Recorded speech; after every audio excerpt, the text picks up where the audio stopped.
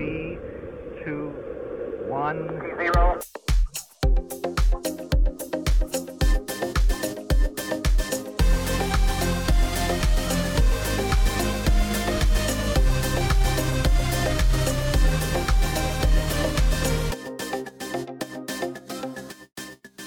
Hey guys, thanks for tuning into Cheap Shots Podcast after almost our 6-month hiatus. We are really excited to come back to you, although we've had a slight cash change.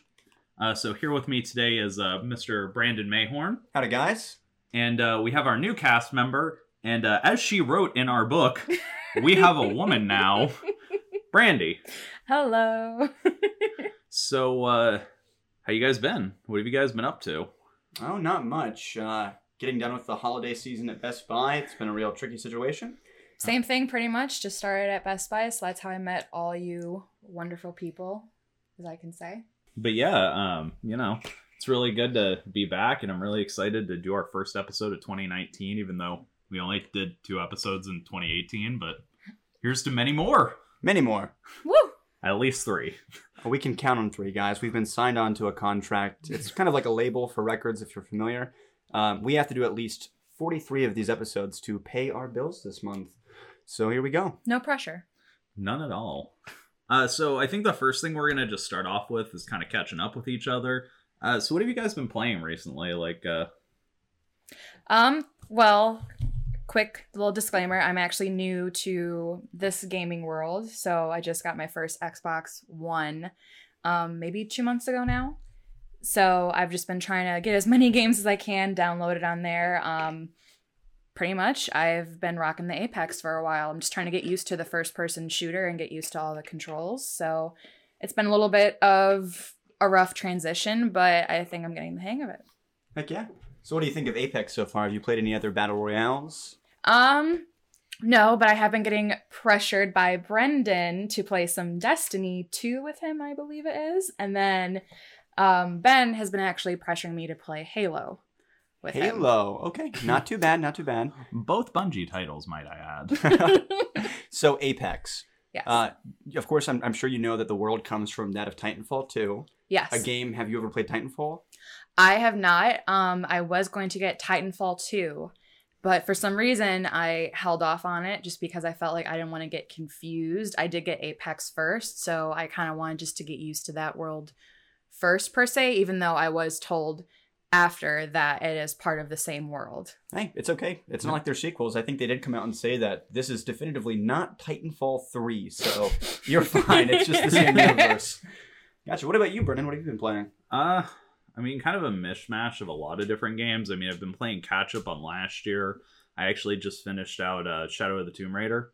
Nice. That was 40 long hours of just the same Tomb Raider that we've played for the last 5 years. But still beautiful. It's a great game. It's beautiful. I was playing it on my X, so it was running in 4K. Great game. Just, I don't know, the story kind of dipped there a little bit for me. It wasn't as cool as I expected, but the ending was phenomenal. Oh, no spoilers here. No spoilers. It's only been 6 months, but I've had fun with that. I did just start playing a little Devil May Cry, which really, really enjoying that if you're a fan of the series. Great return. Definitely recommend it. I've been watching you play that. It's true. So as someone who's never jumped into the Devil May Cry universe, would the 5th one be a good jumping point, or would I definitely have to go back and experience the other games first? Absolutely not. Do not jump in on number 5. This universe is confusing for those of us who have played all 5 games to this point, and let me tell you, it does not get any less confusing. So I would highly recommend, trying out. They did just put out last year the Devil May Cry trilogy, which has 1, 2, and 3 remastered in HD. I'm a huge fan of 1, 2, and 3, although 1 is really difficult, even by nowadays difficulty standards. But definitely a great game. Yeah. So that's been pretty much it. I've been playing a little bit of all the new games. I did just finish Far Cry New Dawn as well, which was really, really fun, except for the final boss. I'm really noticing a trend with game developers not being able to make final bosses anymore. It's really kind of disappointing. But aside from that, it's been a mishmash. How about you, Brandon? Well, I've been playing pretty much the same old. We've got the classic Overwatch thrown in there. That's my go-to game to play when I've got pretty much nothing better to do with my time. In Overwatch right now, though, we've got some exciting stuff going on. They're about to launch the new hero, Baptiste, which I'm very excited about. Okay. One of the big things in Overwatch for everyone who's listening, and you guys, we never have enough support. I feel like no one ever picks support, especially in quick play. So having someone who's not only damage, but support, oh boy, I'm excited. That was a straight shot at me. I thoroughly felt that because I hate support. I felt the intense gaze over Oh yeah, the mic. no. Okay, good. He's only saying that because whenever we play, I despise playing support because I just want to be in the action. I am the most aggressive Zenyatta you've ever met. That is very, very true. I will give you that. However, I think one of the things that I'm excited to see with the player base is hopefully a shift since Baptiste, is going to be both more DPS and support kind of combined. You might actually feel competent with one of the characters now. Did you just say competent? Did you hear that? Yeah, I did hear that. Did that come across rude? Yeah. Oh, I sorry heard about every that. syllable under your breath. Nice. Beyond that, though, outside of the world of Overwatch, Actually, before we jump, do you mind if I make a quick shout out? And this is totally not sponsored by them, but if you're a huge Overwatch fan, Control Freak is actually doing a vote right now for their new thumbsticks. They'll either have Diva, Hamtaro, I can't remember his name, or Lucio on it. And they're actually voting, and everyone who votes gets early access to pre-order the new Control Freak thumbsticks. No shit. So I figured I would shout that out, because if we have Overwatch fans out there, highly recommend making that vote. I already did mine, and can't wait to do the pre-order when they come out. So, well, like I say every day when I wake up in the morning, Overwatch is not necessarily a video game. It's more of a lifestyle. So if you leave and you don't get those thumbsticks, what are you doing? Yeah, Just go up true. there. It vote is not for a one. choice. It's a lifestyle, right? Absolutely. Hashtag not sponsored. Well, beyond Overwatch, I will say that I've started playing through Borderlands 2. This time, and I have played through Borderlands 2 prior, I'm playing through on PC. So I'm getting the ultra settings, incredibly high frame rates, and I am loving it. I think Borderlands 2 is one of those definitive games in a series that nails the villain, nails the gameplay, the world itself, and give us Borderlands 3. That's all I'm asking for. My love for Borderlands 2 is not enough to get me by anymore. Gearbox, hear me out. So, Brandon, have you heard about the announcement that's happening this month then, yeah? Oh, for the third time, they're going to tell me Borderlands 3 is coming out, and then we're not going to hear anything about it? No, actually, we have a definitive PAX East conference with a note card made in the art of Borderlands 3. So I'm pretty sure at this point, if they don't announce Borderlands 3, either riots will happen or they'll go out of business, one or the other. Oh, I already have my plane ticket to Washington, D.C. We will be marching on the White House if we do not get Borderlands 3. If you're with me, guys, well, you'll get the emails. Come on. Sync your watches. Yeah, but that's about it for me. That's all I've been playing, really. Sweet. Since it has been a while since we've, been on a podcast, we did want to talk about some of the new releases. We just kind of wrote some down that we thought were kind of important. So we've already kind of touched on Devil May Cry 5. Another one I want to touch on was Jump Force. Okay. That did come out. It's an awesome fighting game. Judge me. Judge me so hard. That oof was not the judgment per se. It was the judgment of the statue. It was a little bit. So, do you want to talk about this for like 1 minute, 30 seconds? We can talk about it. I mean, we got nowhere to be. All right. Well, we're out shopping. We're at Target. We're leaving. He says, hey, can we stop somewhere real quick? I said, sure. Where do you want to go? Because I'm the one driving, of course. And where do we go? Where do we go, Brendan? We went to GameStop because, for those of you who don't know, I am a former GameStop employee, and probably one of my best friends in the world actually works at a different store now. He actually got assistant manager position. And so, I haven't seen the guy in what feels like 6 months. So we wanted to go up and see if he was working and say hi. So it was very, very true. I will give you some credit. The trip turned out innocent at first, but then we go in and I walked away for a moment and I just hear you exclaim. And over why this was such an exclaim was because, I guess you can describe it more. It was a statue. It was like a bundle pack. Yeah, so basically, I picked up Jump Force prior to. I bought the gold edition because I was really excited to play it early, and but I was really bummed out because I ended up liking the game a lot, and I really wanted the statue from the collector's edition, but I looked for it online. It was selling for $400 or $500 per copy of the statue. Just something I'm not going to spend that much money on. So we go into the store. Hush. We go into the store and, we're looking around.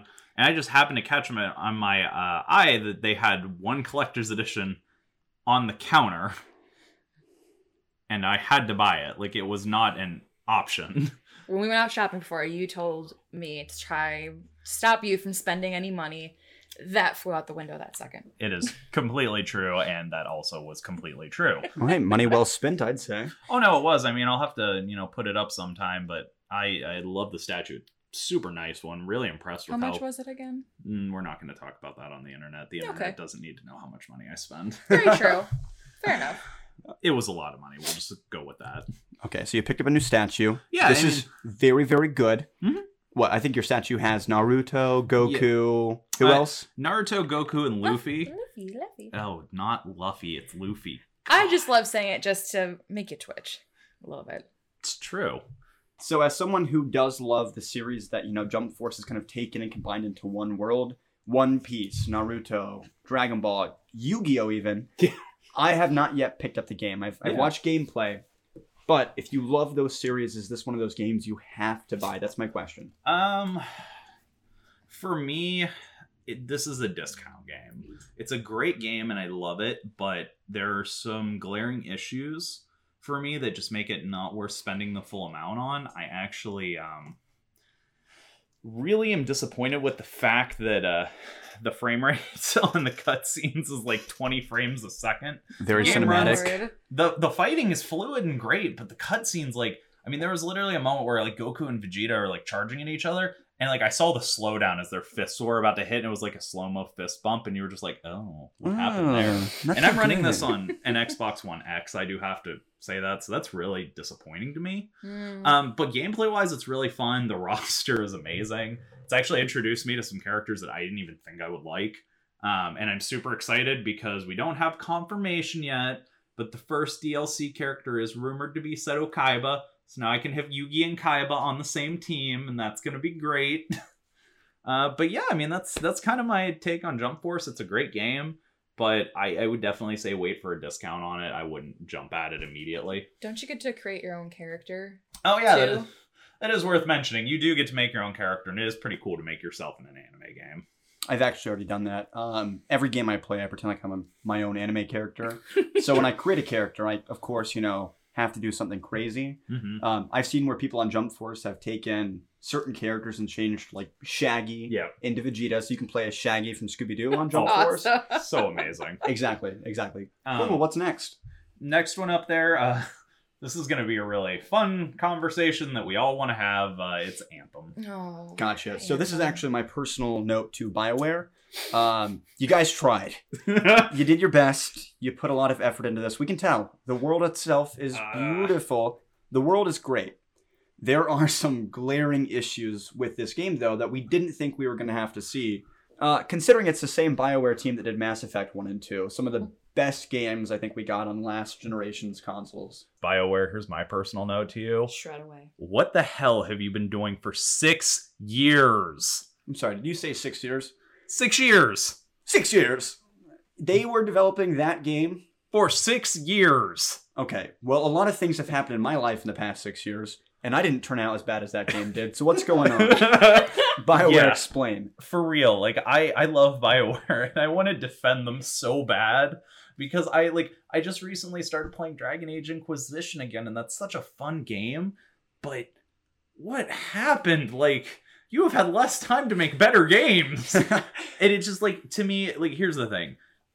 I feel like, and if this is true or not, I don't know, but I really feel like that midway through this game's development, they just scrapped the entire game and restarted. And if that's true, that's fine. That would actually make me feel a lot better to know that there was this problem. But if there isn't, I don't know what to say to BioWare because I feel like they're losing their touch. So you're talking about glaring issues in the game. What have you personally come across so far that you feel like makes the game almost unplayable? Like, what has really popped up that, has been your biggest issue? Load screens. Literally, to change a weapon, and I'm sure if you're listening to a gaming podcast, you've heard this 1,000 times. It takes 6 load screens to try a weapon, and if you don't like it, go back and change it. 6 load screens that are about 1 minute to 2 minutes apiece. Nice. To me, that is completely unacceptable this day and age. In Destiny, if I don't like a weapon, I can literally hit inventory, swap, and done. So I think that brings up an interesting point. Because what Anthem is supposed to be is a loot and shoot, kind of like Destiny and some of the games that have come before it. If you can't actively loot, change into the gear that you've just collected, and then use that gear, is it really a loot and shooter? That's my biggest thing. No, it is not. I can very thoroughly tell you I've put like 10 hours into the game. It is not a loot and shoot game. Like they tried real hard. I'll give them that. They really did, but they don't deserve it. I'm super disappointed in BioWare, and I get that they have all this, like they're going to be making changes and there's all this content coming, but I honestly wish you guys would have just delayed the game 2 months, put all this content in the game and released it then. Because I honestly would have felt a little better. Cool. Can I ask you one more question? Yeah, please. Okay, so a lot of games, especially nowadays, come out in a state of almost non-completion, it feels like. I'm looking at you, Fallout 76. A lot of people think that, a year down the road, these developers are going to have a chance to fix their games. Mm-hmm. Do you think that Anthem in its current state, if some of those bugs were fixed or, those glaring issues like load screens, that it would be a game you could pick up and enjoy for maybe a couple of years to come? No. And at the end of the day, it really comes down to, and I don't know if you guys have heard of this, but EA had this mantra for a long time of making games a service, not making games as a game, to where they would update the game and add content for free, but they would put it out over time. So you would basically buy an unfinished game and they would add on the rest as the game came out. And that's a cool idea. But at the end of the day, as a gamer who's spending all this money on games, and I'll be the first one to admit, I spend way too much money on games. Like it's just a given. I pretty much play every new game that comes out. But when a half-price game like Far Cry New Dawn feels like more of a game than Anthem, that to me is totally unacceptable.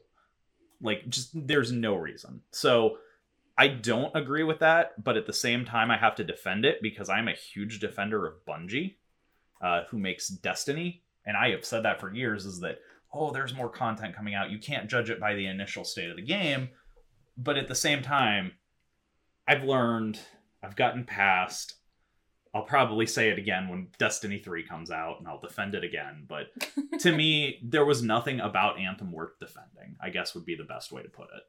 Fair enough. Now, I will say EA has had a very troubling couple of years, especially post Battlefront 2. No. So, as someone who doesn't typically like EA, I'll come out and say EA is not by any means one of my favorite developers. No. However, Battlefront 2 launched in probably one of the worst states I've ever seen a game launch at. I think EA over the past couple of years now, we're going on almost 2 years with this game, I think that they fixed it, and I think it's a game that I can now enjoy to its full extent. So I'm curious to see where we do go in the next couple of years to see if Anthem does stick around, or if it's kind of like Mass Effect Andromeda that we would like to forget about. Oh, I saw the thumbs down come from you. Oh, yeah. Andromeda is a sad fate, because I really love Mass Effect.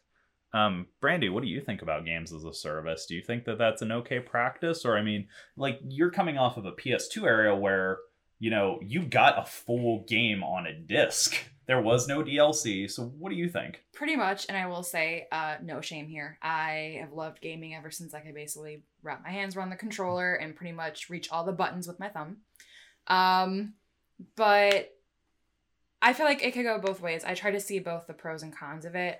Quick backstory, yes, I do come from playing the old PS1 games, old PS2. I still have my old PS2, and I still love playing my old games on there just because, as a topic we'll talk about later, I just love certain ones that come off of it. As for the service, I feel like if you've been giving that long to make a game, and if you're going to commit to it, I believe you should have something to back that up. That's just my point of view. I'm probably way off because, like I said, I am new to this generation. But even coming from older games, you're right. I did have the game on one disc because what else was there to do in that generation was to just have one disc. And then you wait, year, 2 years, 3 years sometimes for the next one to come out.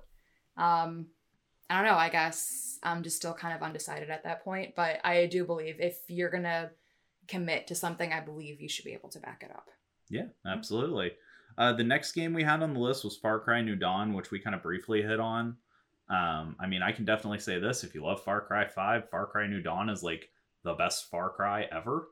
I actually think I really do think it is the best one since 3. I love the fact that they've kind of gone that Borderlands-y route of like adding health bars and adding like when you hit, you get damage numbers. For some reason, numbers popping out of people make you feel so much better in a video game. I don't understand it. I just love it. Oh yeah, whenever I stub my toe in real life, a little -4 pops up. Freaks me out, but I love it. It makes you feel good, doesn't it? Absolutely. But yeah, I mean, I can not much to hit on Far Cry. I mean, it is just another Far Cry game. They did hit the post-apocalyptic world really well, though. I like their take. It wasn't like your generic Mad Max destroyed desert-like planet.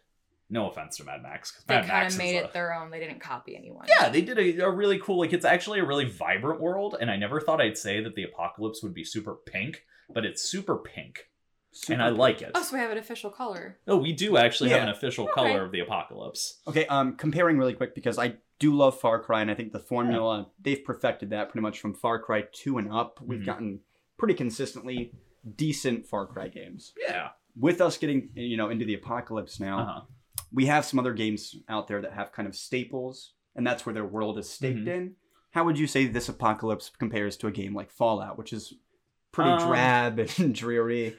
So, I mean, I guess it depends on what you're looking for. For me, I really enjoyed it. Like, I like this apocalyptic world because it has, like, these pseudo-religious ties in it that I really liked from Far Cry 5. I really love Joseph Seed, and I love everything about his, like, oh, the religion is the demon, and we're going to take the churches down because I'm right and you're all wrong. Wow, that was Um, amazing. It's such a, like, I love his character, and I love that it actually has some weight now that he's, like, this kind of father because he predicted the end of the world, and now people are like, well, shit, we actually do have to, like, follow him because he's not wrong. The irony is, oh, never mind. We can't spoil the game. Play the games. Play Far Cry. Do it now. Yeah, what he said. Cool. What do we have next? Apex, Ooh. this is Brandy's home, because let me tell you, my kill streak on Apex is exactly 0. I still haven't got a kill in that game, and I'm not ashamed, because Battle Royales just aren't my thing. Brandy? And you did say that before. So, like I said in the beginning, my intro into this new gaming world, everyone was telling me to download Apex. And I thought, sure, why not? I have to jump in the waters at some point, and they said it was a first-person shooter. And I'm very iffy with first-person shooters. It's just something I have to get used to. I thought, hey, why not? Everyone told me it was a battle royale. I said, hey, why not? So I just kind of jumped in, and like I said, it is a bit of a struggle for me with just dealing with the controls. Again, it's just a different console, different controller, everything's placed differently. But overall, I do kind of like it. I'm racking up my kills. Can't be too upset. Can't be too hard on yourself. Hard 0 there. Hard 0. Hard 0. No. What about you, Brandon? So I'm kind of on Brendan's side. I don't typically play battle royales. That's not my style. I'm alone. Hey, you're fine. With that being said, I have played a lot of battle royales, even though they're not my style. So I started off on PUBG, and I thought that was a train wreck, but gosh, if it wasn't fun. Went from PUBG to Hi-Rez's Realm Royale, which I played for, I think, a solid match, and then I deleted the game from my PC because it had no right being there. I played Blackout. Blackout was great. I will give, I personally liked it. I think Activision, they did a great job in that game. Wow, Activision did something good for once. I'm proud of them. Well, yes. Beyond that, though, I think Apex does have a lot going for it. As someone who doesn't play Battle Royales, they've added a team aspect that you never had in the other games. The ping system alone. I will say, oh yeah, I didn't mean to interrupt, but you're fine. I am completely on board with that. The ping system is beautiful, and if you don't know what we're talking about, it's basically a way for you to mark things for your team so that you do not have to have a headset. You can just quickly mark enemies, weapons, caches, gear, the whole 9, and it's really an awesome thing, so you don't have to listen to all of the 12-year-olds on the internet that feel like they need to scream in your ear. Sorry, Exactly. not sorry. Sorry, not sorry. We just lost all of our 12-year-old viewers, if there were any. Please come back. We have candy. Beyond that, though, Scratch that. I did say that I really like Overwatch. So talking about Overwatch and like the team-based aspect there, one thing is you've got specialties. So you've got support, you've got damage, you've got a tank. So someone meaty to take all that firepower, someone to heal you, someone to dish it out. Apex has hit a really, really like strong kind of like a home note for me. They did even everything out to where with the characters that they have brought forward at the moment, I feel like they did a very good job with here's two that do this, here's the lifeline, here's, pretty much I feel like they pretty much knocked it Out of the park. Yeah. Exactly. And I expect great things out of Respawn. Oh, yeah. And I was not disappointed. I think Apex has better longevity overall than a lot of the battle royales that we've seen come out in the last couple of years. So 2 things. I have a question for both of you to answer because you both seem to enjoy this style of game and I don't. But the first statement I would like to make is, isn't it crazy how the one game that EA didn't touch is really good? Like, isn't it great? I would say that that's not crazy. I would say that EA is definitively the problem. And if you hear me, EA, change your ways. Cool. I'm glad we got that out of the way. Learn from your mistakes. So the next one, Apex is the big, battle royale game. Is it going to dethrone Fortnite? Do you guys think that Fortnite has finally met its match? Because it is true that when Apex came out, Fortnite did see a drop in players. So do we think that over time we're going to see this drop continue? Or do we think that do we think that Apex is just going to kind of, fizzle out eventually? So the biggest thing I think is that Fortnite had kind of a lead. Fortnite's been out now for well over a year. They have shown that they consistently make money, and Epic Games is thriving. Even with the launch of Apex, Fortnite is still big. And this is coming from somebody, you'll notice that on that list of Battle Royale games I said I'd played, I've never touched Fortnite. But respectively, Fortnite's been out for a lot longer, and you're going to see some loyalty there. So people who are really good at Fortnite, who love Fortnite, that's their game, and that's perfectly fine. They can keep playing Fortnite. Apex is going to be for that other group of people who maybe want a more realistic shooter, who want that first-person expertise, and who don't want to have to tear down the Taj Mahal to get a kill. Because I'm sorry, Fortnite players, stop building shit. It's ridiculous. I've seen how tall those towers get. I could never kill you from there, so I have mad respect for the people who do play Fortnite. Like I said before, I always see the pros and cons of things. Numbers may drop, and they have dropped, but I believe, just like Brandon said, that, you will have a love for what you do like to play. So there are going to be people still playing Fortnite. I believe the numbers will go back up, but I do believe that Apex will continue to grow in a way. Especially, I've heard rumors from other people that they will continue to build it, meaning that I've heard that they're going to come out with new characters. Ooh. They're going to come out with new maps. They're going to, keep up with the ratings because this is a free game. And then you do have the option to buy things in that game per se, and people do buy it. They are making money on this free game, and it is gaining a lot of followers. I mean, I get on a game, it's like, oh, I'm so happy with like my 20 kills or something like that. And then I get on a game and I see someone with over 1,000 kills, and they are like knocking it out of the park, and I get so frustrated when I see someone with that. But again, I am still learning on that, but I think that Apex will continue to grow, and if they do, do what apparently these rumors are per se, to come out with all this new stuff, I think they will catch up to Fortnite pretty quickly. Yeah. All right. Well, the last new release that we really have to talk about, this one myself and Brandon were actually talking about last night, and we are just itching to get our hands on, is the Halo Master Chief Collection is finally coming to PC. Oh! I'm sorry, guys. Oh my god. We grew up playing Halo. Halo was my first FPS. Yeah. And now we're talking about taking Halo, which I've only ever enjoyed on Xbox, onto PC. Halo's coming home, baby. And Halo's not just coming home with the Master Chief Collection. They are adding on Halo Reach into the Master Chief Collection, which has not been done before. Honestly, I think that this is probably the best news we've gotten from Microsoft in a while, because there are so many great facial expressions going on in this room right now. Because we're excited, guys. Like, I don't know how to express how excited I am, because as somebody who's going to be doing the Play Anywhere, I've had Master Chief Collection since probably the day I bought my Xbox, and I am just thrilled to know that I'm finally going to be able to go back and be like, yeah, I can play Halo 1, 2, 3, 4, 5, and then Reach. Reach is one of my favorite Halos. I'm so sad that was the last note that Bungie left us on. Not because, they're leaving to do another game, but because it was so good. It was, dare I say, perfect. You can say perfect, because Halo Reach was the epitome of what I think any first-person shooter should be. Yes. And it nailed the atmosphere of Halo, even without Master Chief, which I feel like ODST was really great. Yeah. But Halo Reach did it better. No.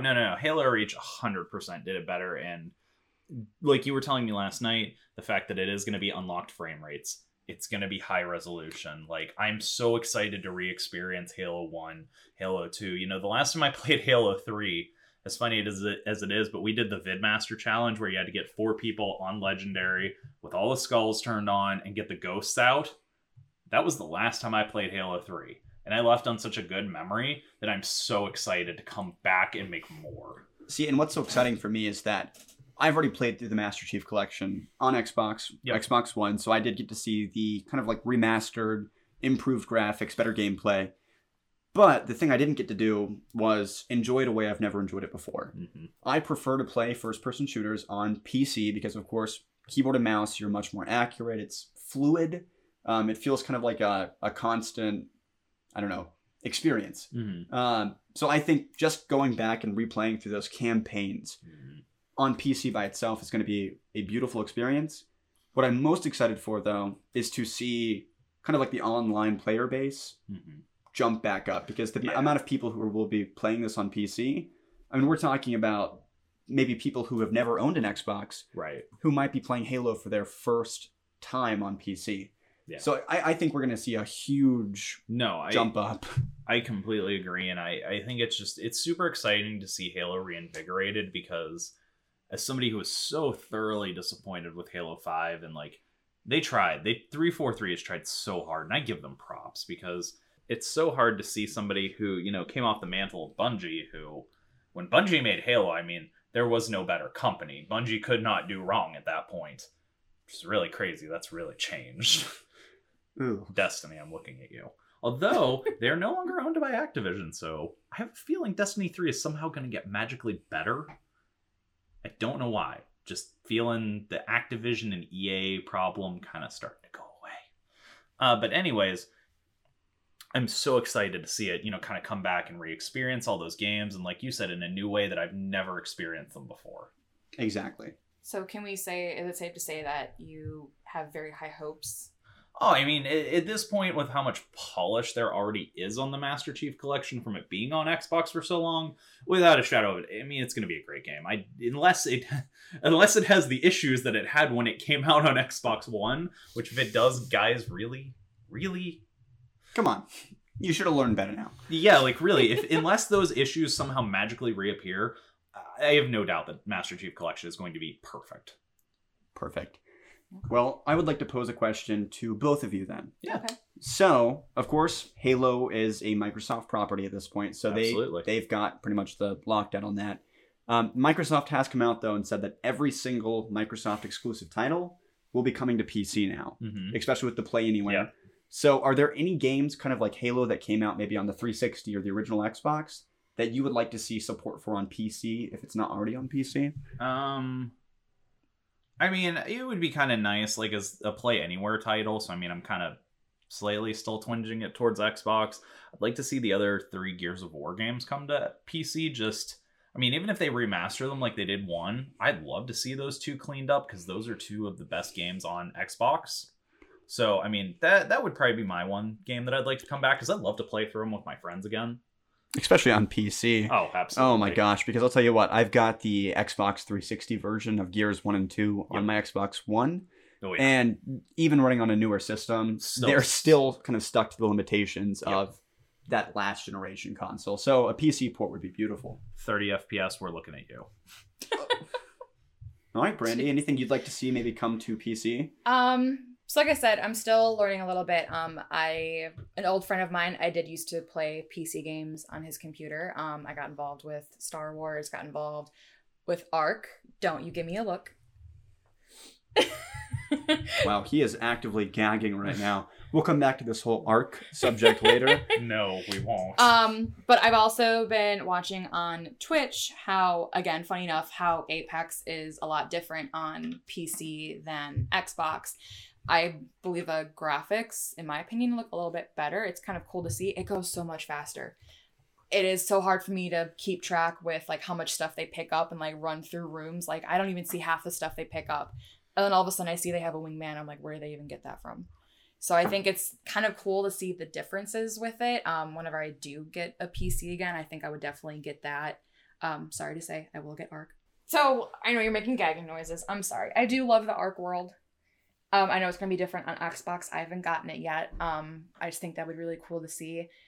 A long time ago, and don't ask me which one, I am excited to get back into Halo. I did play it before, long time ago. I believe it would be cool to also start playing that again, and just, I usually like seeing the differences on a lot of game systems. Like I said, this is new to me. I love kind of jumping into the new world, getting used to things. So it's just, like I said, it's a new world for me, and I just like to explore it more. Yeah, absolutely. Well, cool. On that note, we do have one more kind of big newsworthy thing that we wanted to talk about, just real briefly. It's nothing crazy because we really don't know much about it. It's mostly speculation at this point. But how about that discless Xbox One? Well, as someone who does prefer to buy their games digitally now, I'm personally fine with this because, again, it will lower the cost of the system enough to where hopefully people who couldn't afford the Xbox before can now get into it. Yeah. Because gaming is, of course, something that everyone should have that equal chance to enjoy. It is kind of an escape from reality. Mm-hmm. So going digital, I think that it's perfectly fine. I think it's exactly what we need.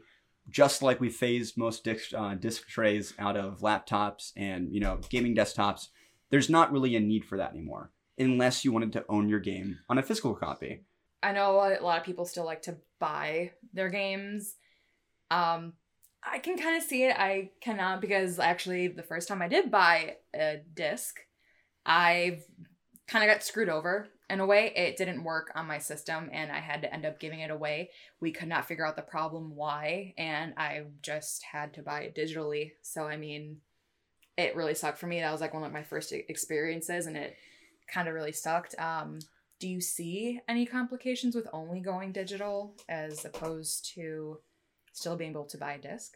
So, yes and no. As somebody who does purely 100% digital now, I have the 10 terabyte hard drive to prove it. It's a problem, guys. It's really a problem at this point.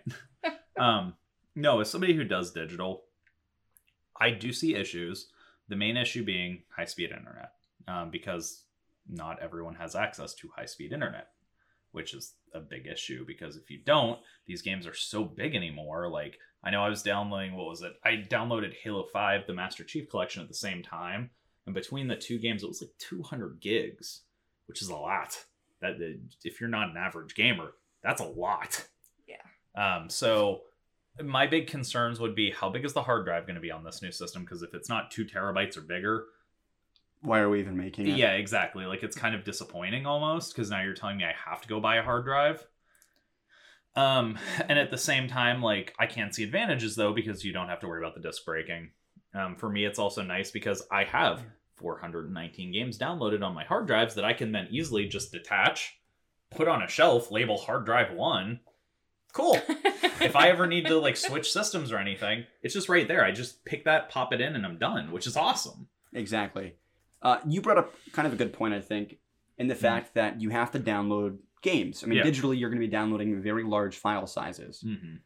But kind of my counter argument with that is, even if you do buy a disc, you're still going to have to download maybe not quite the same file size, but most of the time you're talking about 5 to 10 gigs difference, if that. Right. So buying a game on disc doesn't necessarily mean you're avoiding that problem with having to download it. No, and I mean, it's not so much the issue of downloading it, but it is the issue of, if you don't have internet, if we go to a diskless world like PC is now, I mean, it really does kind of, like how you were saying everyone should have equal access. Well, we won't have equal access, which, and I get it. Like, to me, discs are kind of a thing of the past. I think they're kind of pointless because most people do have access to 100 plus meg internet anymore, which, I mean, God hate Spectrum, but they have the best internet. Spectrum wants to know your location right now. I actually came from having FiOS, the fiber optic network.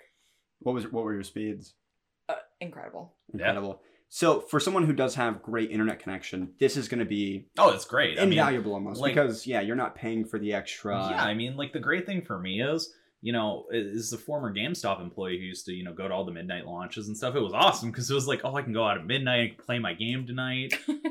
But now it's great because all I have to do is like download the game 4 days in advance, throw on some pajamas, make a drink and sit down and play a game. It's already loaded. It's already ready to go. Like, I don't have to worry about all that anymore. I don't have to go out in the cold and wait. It's awesome. I feel like that was half the fun, though. Was it though? I mean, I might just be biased because I used to work there, but sometimes those experiences weren't the best because, True. you were stuck there all night. You had to wait in line. Like, I know I had to go wait in line for my Xbox One X, and that was a long night, to say the least. So with the future being mostly digital now, Mm-hmm. of course, PC games have gone this way. Now you've got your own online stores like, of course, Blizzard.net if you want to do a Battle.net, through Blizzard. Steam, Epic Games just opened their I own had Steam. store. Yep. Yeah, so that's gone completely digital. Yeah. If we start to see the consoles go digital, if we start seeing it go this way, what do you think will happen to places like GameStop? Oh, GameStop will die. Like, let me put it this way. When I left, GameStop was dying.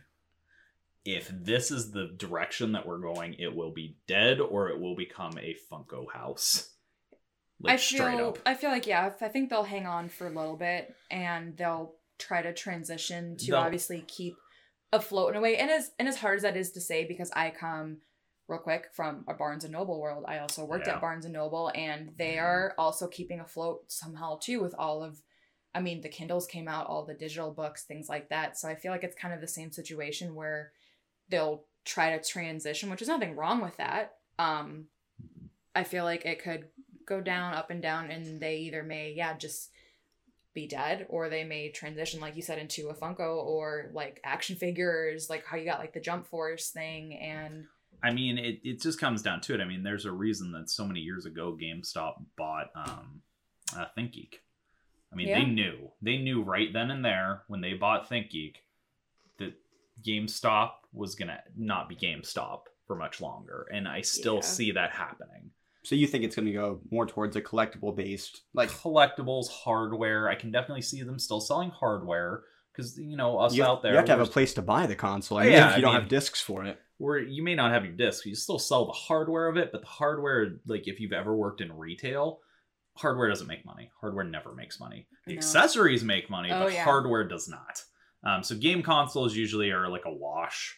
So at that point, like I definitely see the collectibles, what's keeping them afloat, because you can sell a merch sells too. Oh, absolutely. All of the merch.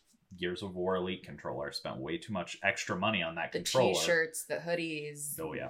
Lanyards, like anything like that. People still come in and say, "Hey, do you have this?" Yeah. Oh, absolutely.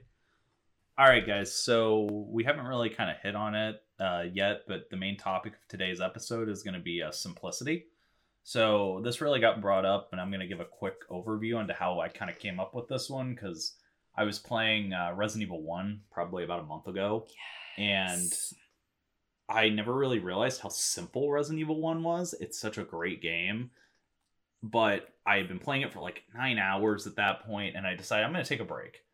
And I'm like, I just want to play something wild and crazy. So I jumped into Red Dead 2, and I started playing it, and I was so overwhelmed by all the things that I had to do that I literally stopped playing it and went right back to Resident Evil. Good choice. So, I thought this would be a really fun topic because I don't think people talk about simplicity anymore. I think that when we hear games are deep and detailed and like just crazy, like that's a good thing now. So I thought it would be really fun for us to kind of chat it up. So I think what we should start off with is maybe like more simple games and like why simplicity. So, Brandon, do you have something you want to start us off with? Absolutely. So I'm going to go kind of back into the 90s. Okay. The 90s, we had a lot of great games coming out, kind of like Contra, those 2D side-scrollers. And when it comes to simplicity, that is really as simple as it gets. You're talking about going back and forth pretty much. That's it. So I think seeing those kinds of games back then really showed off what simplicity can do. Just a fun experience for everyone. Today, we don't really see many of those types of games anymore. And if we do, they're not being put out by big developers, or they're not being, advertised properly. So for me, it was great to see when Cuphead was released Yeah. that we were going back to maybe a simpler time, going back and forth, run and gun type deal. Yeah. Absolutely. And that's one of those games you can sit down and Cuphead might be hard, yeah, but you can't deny that it's one of those games that's very easy to play because the controls are very simple. Easy to play, hard to master. Oh, definitely. Exactly. Brandy, do you want to talk about a couple of maybe simple games that you really like, or? So Resident Evil 1, I grew up playing that game. I remember, probably isn't really a good thing. I remember since I was like 4 or 5 years old. That I just remember my dad playing that game. That's how I got introduced to that world. I've played it so many times that obviously it's become a no-brainer for me, and not to mock your 9 hours, but I'm pretty sure I can finish that game in like an hour and a half. Impossible. Well, that's great. I'm sure I can too, but I was enjoying my time. No, I understand, and it is about enjoying it too. Like I said, I've played it so many times. Yeah, it's definitely been a huge leap to that world, but yeah, definitely Resident Evil 1. I remember playing like the old like GTA.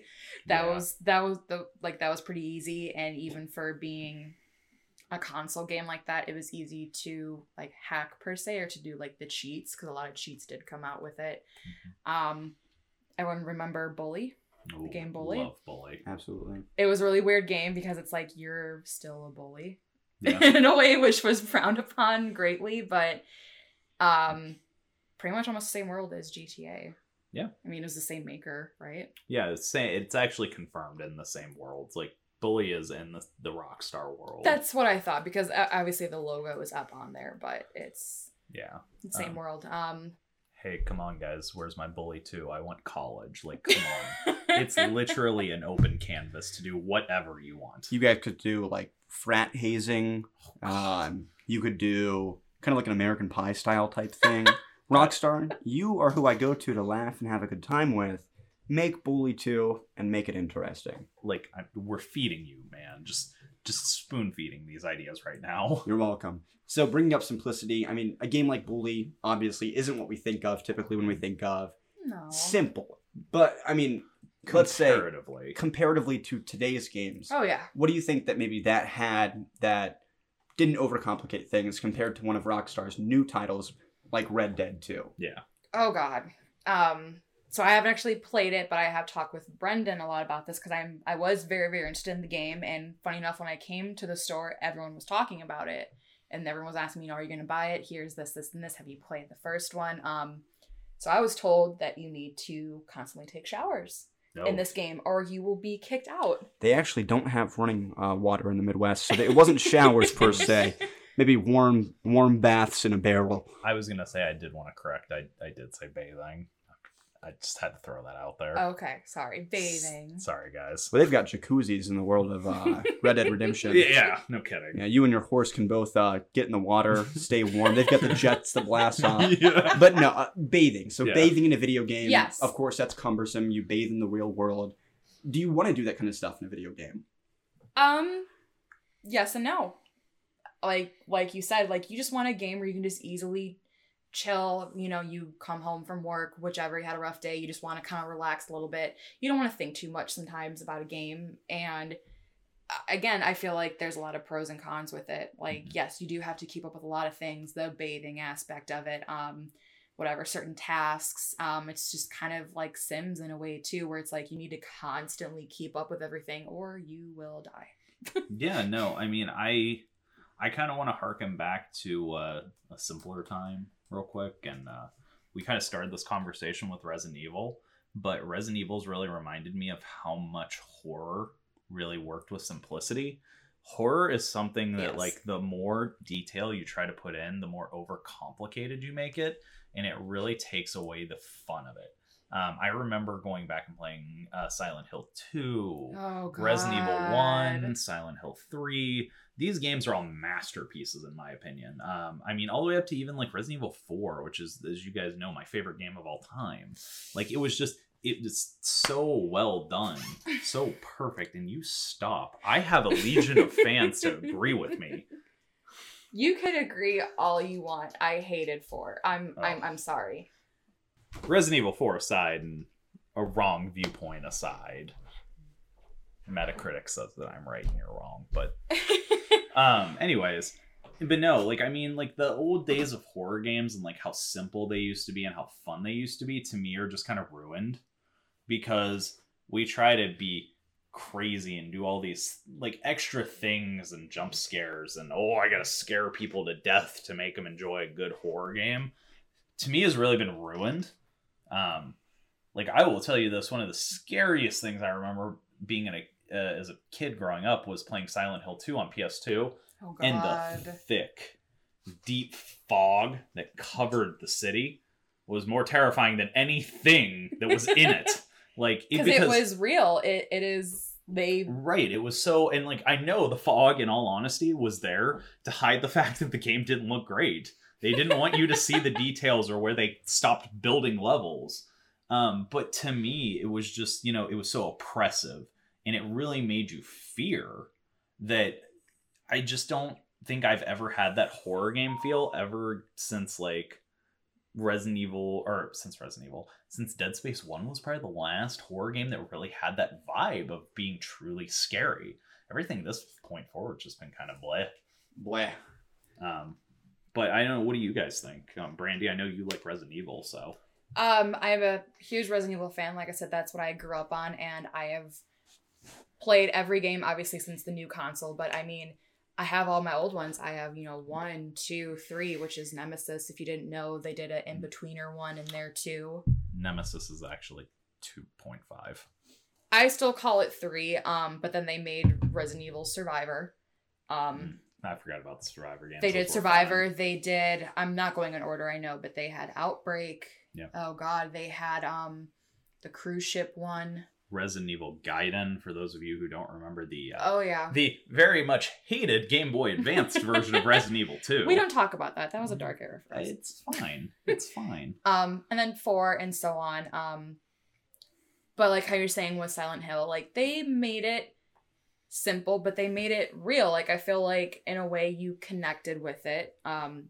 You still had the jump scares once in a while. I remember, like I said, like I was so young when I did it. I remember being scared of the zombie face, and then what didn't make it better though is because I'm also terrified of clowns. My dad tried to make it better. I was like, oh no, it's just a clown. Well, that didn't work out. I am definitely terrified of clowns, so it didn't work. So we tried to make it a little bit more fun for me. It didn't fool me at all. But again, I probably shouldn't have been playing it since I was 5-6 years old. How about you, Brandon? I mean, did you play horror games growing up? Yeah, absolutely. So I did play some of the Resident Evil games. I'm not nearly as big of a fan as you guys. Just because that's not really my genre. I never connected with that. Yeah. However, I can say something that I've learned from cooking when it comes to simplicity. So taking just a couple core elements, natural things, combining them in a way that you don't lose the flavor of each individual one. That's one of the key things that, great chefs try to do is they try to bring out natural flavors. Yeah. So applying that to a video game sense when it comes to simplicity, talking about horror games, something that is simplistic and is able to blend all of those elements together perfectly without overcomplicating them. So adding maybe too much seasoning or something like that. You get the truest form of that genre. So playing a game like Resident Evil 1 again, you're talking about not overcomplicating a system that works. No. And I think that that's where simplicity really kind of gets its roots, is games like that. Games that truly showed us that you don't have to have 1,000 levels with endless content for something to be enjoyable. And you were talking about how you feel more scared by games that maybe don't have, so many things to do. It boils down to exactly that. The more simplistic you can make something, the more deeply you are going to feel as the player. Yeah, completely. And I mean, I think it's kind of a good, maybe a good place for us to bounce off of simplicity and onto the detailed side. But real quick, I just wanted to say, I think it's really funny that Resident Evil, of all games to talk about, has gone full circle. They tried the really detailed, really deep, really action-oriented game where you have all these things, and Resident Evil 6 bombed. It is horrible. It is one of the worst games on the face of the earth. I think that we can agree on. Yes, we thoroughly can, because it is garbage. Any game that I run out of ammo in, that's a problem. I've never played a Resident Evil where I ran out of ammo at the final boss, no less. Try knife fighting that thing. It's not fun. But what I was going to say is, it's really funny that when 7 came out, they really looped back into this limited storage space. limited ammo. Like, the stress has been crazy. But between it and Resident Evil 2, the remake that just came out, what, a month ago, 2 months ago? Oh my god, that game is perfect. Like, I am a huge Resident Evil 4 fan, but let me tell you, Resident Evil 2 remake might tip the scale just a little bit. Okay. I haven't even got to play the free content that they put out for RE2, but I can already tell you, like, how simple it is, how, like, the limited ammo stresses me out when I'm like, oh, do I take the shot or do I just run? Things like that have really made that game so much more fun, and I think a lot of horror games lack that nowadays, and I think they're all about just screaming like a banshee in your face. And so I think with that note, though, we should kind of talk about the upside of detail, because there are still great games that have so much detail to them that it's not even funny. And I think I kind of want Brandon to start us off on this one again, because he actually brought it up, but Rockstar. Can I actually, before you start that, I just want to touch base. It won't be long. What you just said about the remake, I can definitely touch base with that. And I'm actually nervous to play it, because when a remake comes along, I don't want to lose what the first one was. You know what I mean? So, like, I come from this. I deeply love Resident Evil games, like I said. I'm just a little bit nervous to play it because, you know, it is... Would you say it's like a revamp of it? Obviously, there may be some different stuff in it. You don't have to, like, say any spoilers, but we have talked about it, you know, outside of here, and we've been kind of comparing stuff. Like, you've asked me things like, well, okay, what's like this in the original, and this is how it is in the new one. I am a little bit nervous just to play it, just because, like, I don't want to lose that part of the original second one. And it is a lot different, like you said, with simplicity, and how the two can be, you know, very, very different with just how the gameplay is, the guns, the ammo, and things like that. And no, I mean, I definitely get what you're saying, but I don't think that, like, I think it differs itself enough from the original that you're not going to lose the memories, because I still have memories of playing the original Resident Evil 2, and it's a great game, and it will probably never be topped of its generation. Okay. But I think the remaster kind of separates itself because it's a new experience of something I'm familiar with. It's like going through a familiar place, but with more experiences in it. Because, like, the old Resident Evil games, I do love the simplicity, but some of them could be too simple.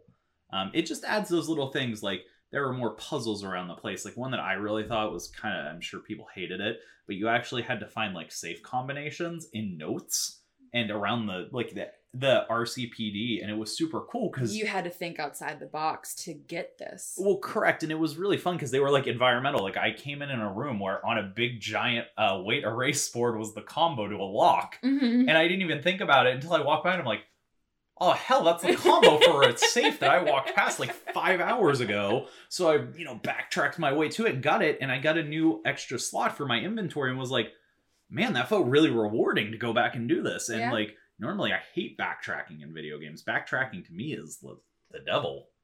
So I really don't think that this remake itself will, you know, take away. Yeah, I don't think it'll take away from the original. I think it's a new beast. Okay.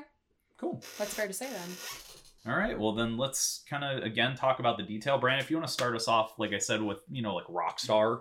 Yeah, so Rockstar has kind of like this big lead when it comes to us talking about this conversation between simplicity versus complexity. Yeah. And the fact that they've been making games for a really long time. We've seen a lot of Grand Theft Auto entries. We've seen a lot of, you know, Red Dead has technically 3 games out now if you count Undead Nightmare. Red Dead Revolver. 4 games, excuse me. So one of the things we could do is let's look at something like Grand Theft Auto San Andreas. Yeah. San Andreas was one of those games that was perfect for the time. And I think, you know, when it came out, it was kind of complex. Yeah. Going back on it now, especially comparing it to GTA 5 or even Red Dead Redemption 2, it's a much simpler game. Yeah. So what did that bring to the experience for me? I felt very comfortable in San Andreas typing in cheat codes, flying around the city. I was very happy just to drive around and blow stuff up because that's really all the game allotted for you to do. So that was an example of maybe a game being too simple by modern day standards. I would almost make an argument to that, and I didn't mean to interrupt you, but one thing that I did think about, but like even their complexity, do you remember you could gain weight and lose weight in that game? Very true. And like that was a first, man, because Mhm. I can't tell you another game up until like Red Dead 2 where it's like, oh, I ate a cheese, I ate meat and it made my weight go up. And I was Exactly. like, holy crap. Well, comparing San Andreas to GTA 5, Yeah. and that's the jump I'm going for. Is again, for its time, it did show a lot of complexity. I mean, it was a game that had a very large world by its standards of the time, and it had a lot of stuff to do. But again, comparing it to GTA 5, you're talking about a much, much more complex campaign. 3 characters interacting, you can change between them. You're talking about the addition of a lot of special abilities you didn't have before. The world itself is humongous. Yeah. And that made me play a little bit differently. So instead of just going around blowing stuff up and having fun, it made me actually want to go through and complete each side of the story. They added the online mode. I mean, you're talking about a game that no longer just has that one mode you can play on, but it has pretty much your entire life. You can be a person, own a business. So GTA 5 was a huge step away from simplicity and a jump into complexity. Now, when I play games, I don't always play games that are simple because I don't always look for that simplicity of sitting down after work and, being mindless. Yeah. Sometimes when you play a game, I do want to own a business. I want to be in a motorcycle gang. I want to fly helicopters around the world. And that's what GTA 5 gives you the option of doing is playing to a style that fits you. So I think that's a perfect example of complexity that isn't bad because it gives you stuff to do. It keeps the game, I still play GTA 5 and it came out so long ago that it still has me coming back to it. And then comparing that to a game like Red Dead Redemption 2, GTA 5 feels almost simple compared to Red Dead Redemption 2. So talking again about complexity, I loved Red Dead 2. I think most of us did. So the fact that it was complex didn't deter us from playing the game. So I think that's really good because that's what we look for. Is we look for a game that can captivate us and hold our interest. And if a game's too simple, it ceases to do that. So I think to each their own. But complexity is something that we also need to keep the game industry developing and to keep us entertained. I think there does need to be a balance.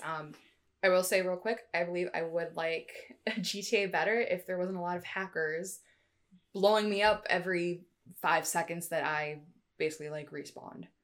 Oh, on the online. On the online, it was horrible. I was just trying to enjoy the game, get used to it, and it feels like everyone was always after you with a tank that they, got out of thin air and tried to blow you up. So that was the only negative I could find about it. But just like Brandon said, I mean, there needs to be a good balance in the world, and I feel like GTA 5 definitely did do that.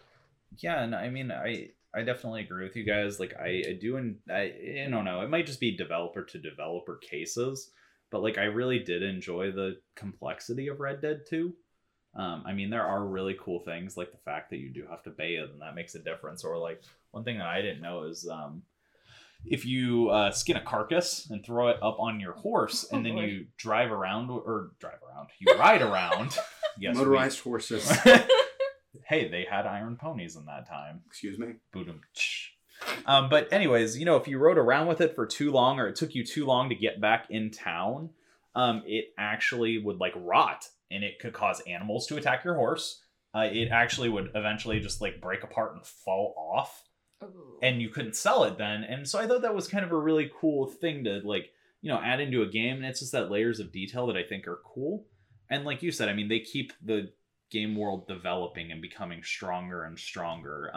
And another really awesome example, I actually want to give a shout out to our editor who mentioned this to us prior to recording, but he made a point about the Easter eggs and how complicated they've gotten compared to the way they used to be. Oh yeah. I remember, I'm going to use his example of Black Ops to compare to a future one. But a really simple one I remember was in Gears of War 3, you had to go around to these 4 vents, shoot it, and a little chicken popped out. And if you shot the chicken turned into, they had the caustic locusts in Gears of War 3. Mm-hmm. It would turn into this giant caustic chicken that would spew fire at you and just chase you around. And, back then, that was awesome. That was so weird, so out of the blue that none of us expected it. But then, he was mentioning one of the Black Ops 3 Easter eggs. Took him and a friend 4 hours to complete, in one run, because it was so much. Oh, and I've seen them. I've never actually done any of the Black Ops Easter eggs, but I've seen the amount of time and effort that they take in to do, and it just leans to that, like, is simplicity good still, or is that complexity more fun to people? And I think there's an argument to be made on both sides. But I think with complexity in games nowadays, I think it's just kind of like Brandon said, we have to have it because it's going to make games better, because there's always going to be that evolution. But I think at the same time, we have to control it. And I mean, I guess at this point, we really just need to talk about, where's the balance? Like, what do we think is the balance? All right, guys. Well, I guess I'm going to start us off then. And we're just going to talk about kind of like where simplicity and complexity belong, and like how we think the balance should be. So I wanted to start off with a game that's really, really simple, but I think is a masterpiece of the modern times, and it's Playdead's Limbo. Limbo, if you've never played it, is a very, very, very simple game. There's no talking. There's a lot of story and a lot of heart behind the game, but you have to really derive it from what's going on. But the reason I think it's brought up is because, I mean, the game isn't that old. It's Xbox 360 era, so it's probably your, 2013, 14 area like that. But I think the great thing about the game is there's nothing to it. There's like 5 buttons. They don't do much. They just grab, pull, like little simple things. But I will never forget the horror of running from that god-awful spider. That evil, evil spider. Because that thing chased me down. It didn't have a face. It didn't have anything. It was just a shadowy spider. And I was so terrified that it was going to eat my face that I thought I was going to die. So, I mean, like, I really do think simplicity does have a place. But at the same time, like, I can see where complexity still is necessary. And I'm going to leave more of this to Brandon. But the game that he's going to bring up, I think, is a perfect combination of simplicity while still having detail and complexity. Yeah, absolutely. So one of my absolute favorite games, if not my go-to game, is BioShock. And we're going to be referring to just the first one, not BioShock 2, not Infinite, because I think that that's where, in my opinion at least, that perfect balance of simplicity and complexity mesh. Mm-hmm. They kind of meet in the middle. And that's because BioShock by itself is not a very complicated game. It's a first-person shooter. Mind you, it has some dated gameplay just because of the time period it came out. But it was pretty simple to get the hang of. RT is to shoot. LT is your plasmid. That's it.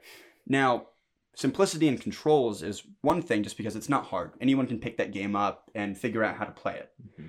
But it gave you room to actually play it how you want to. Yeah. So there were some more things you could do. Like you could use certain plasmids to take down certain enemies. Mm-hmm. But that was really up for you to discover. So it wasn't anything you had to do. You could beat that entire game without really ever using a plasmid on an enemy, if you wanted to. Yeah. And for those of you who don't know, plasmids are kind of like magic, but your DNA changes and it lets you spit fire out of your hands. Or bees, whatever it might be. Pretty cool. Those bees, man. So, they are the bomb. Absolutely. Still. So overall, the gameplay for BioShock, it's pretty simple. And I think it's pretty self-explanatory. But they did hit on something else. Story. Yep. Now, the story of BioShock is probably one of the most complex I've ever played. You are thrown into a game with very little explanation of what the world is around you, what's going on in this world, or really why you're there. So I think that's a key point to hit on, is just the fact that complexity is derived from having to look at your surroundings, figure out the story for yourself, pick up audio logs. And those audio logs would tell you what happened in Rapture anywhere from, 3-4 years ago to current date. So you had to actually take initiative to learn the story. And that's one thing. Gameplay is simple. Story should be complex. And I think it's a cool note too. Like some of the mechanics in that game were kind of complex. Like the fact that, you lit oil on fire and it burned and exploded. You could electrocute water and it actually worked like real electricity. So I definitely agree with you. Like it was a complex game in a very simple package. Exactly. You never had to utilize that if you did not want to. Yeah. And the complexity of that game, in my opinion, comes completely from the story. And that's what I want. I want a game that's very simple to pick up, learn, use, but a game that makes me think. And a game that, asks important questions. And I think that that's what BioShock did. Definitely. And that's one of the reasons I've replayed it once a year since the first time I played it, is because it still holds up. And even though I already know the plot twist and I know the story, I'm never tired of hearing it. Yeah. Agreed completely. We don't want to spoil the plot twist because 2 people in our current room have never played it, and I'm very sad about that. One of them has an excuse. The other one, well, he kind of has an excuse too. So you both need to go play it real quick, please and thank you. What is that again? BioShock. Okay. So Brandy, what game, you know? I felt like you touched on simplicity more. Mm-hmm. You were kind of halfway, so I guess choose one that's more complicated. And sorry to bring it up again, if I'm going to change my answer, complicated one was, I'm sorry, Resident Evil 4. I did not like it whatsoever. Maybe it was just the transition that they started to do. Take your beanie. There you go. I remember running out of ammo the whole time. I remember things being not really clear to me, and I did tell myself that I would go back and play it on behalf of you to see if I do like it again. But I just remember trying to start that game numerous times, and I would get just so frustrated and bored with it because for some reason I just couldn't figure out how some things were. I would try to conserve my ammo. I would, push the run, use the knife and everything like that. And for some reason, I would always find myself running out of ammo. I found myself dying a lot. I couldn't, save what's her name. We don't talk about Ashley. Okay. Ashley is while she is the best AI companion we've probably ever had in a survival horror game, we don't talk about Ashley. And it was kind of cool that you could tell her to hide. And you can call her and tell her certain things. I found that really cool, but just for some reason I couldn't figure it out for me. I felt like that was just very difficult. I know a couple other friends who found the same way, but then friends like you where you've loved it, you loved going through the whole game, and it was I'm guessing one of your top 10 games, let's say. It's number one. Okay, sorry, number one. Officially my number one game of all time. It is a masterpiece. So Brandy, I know you said you felt like you ran out of ammo a lot, and you just felt like it was a more complex game. I feel like I couldn't get a grasp on it, and like I said, I have gone back numerous times, and it has been a while since I have gone back and tried to play it again, but just for whatever reason, it didn't hook me like the other ones, and it didn't hook me like other games that come out during that time as well. And it's like, if I'm starting to get a hold of my Xbox now, why can't I even get a hold of this PS2 game still that came out how many years ago? Long time ago, still been released 19 times. Just throwing that out there. True. It's just for some reason I can't understand why I can't get a firmer grasp on this one and why I can't enjoy it as much as obviously a lot of people do. Mm-hmm. And I felt like that was also the start of coming into a new era with those games, because look at all the ones that have come after that. That has just been so great. One really bad one, and literally a masterpiece. So. Well, there you go. It sounds like it evened out itself. Yeah, pretty much. It kind of peaked and then came right back up. Roller coaster. Yeah, pretty much. But yeah, no, I think it's, I think simplicity is something that we take for granted nowadays. I don't think we really look at how simple some games used to be and how much fun they were for it. Yeah. Like I was telling you, I went back and bought Glover on the PS1. Yes, you did. And it is a great... almost mint condition. Great game to go back and play. Still super fun, and it's PS1 state, but one of the most simple games. You just roll a ball around, collected crystals. That's literally the entire game. No plot, no backstory, just crystals. But yeah, so I think we had a really good conversation about simplicity. I think we all kind of hit on reasons why it's good, reasons why it's bad, why complexity is good and why complexity is bad. So with that, is there any other comments you guys really want to leave our viewers with before we take off? We are living in a post-Resident Evil 4 world. If you're not on the boat with that, sorry, but you're not living. You really aren't. It is one of the best games of all time, and I know they're making fun of me, but best game of all time. Mm. So anyways, guys, with that, I really want to thank Brandy for being on our very first episode of 2019, and we hope that she comes back and does plenty more with us. Thank you. I'm also really excited to say that we do have a few other people who are going to be helping us out. I'm pretty sure that myself and Brandon are going to be a pretty much mainstay on it, but we do have other people who want to help us out and who want to be on it. So I'm hoping to get a lot more perspectives on games so that you don't have to hear that BioShock and Resident Evil 4 are the only good games in existence and that no one else likes anything. I promise to branch out. But with that, guys, I really appreciate you guys listening to Cheap Shots Podcast, and we'll see you next time.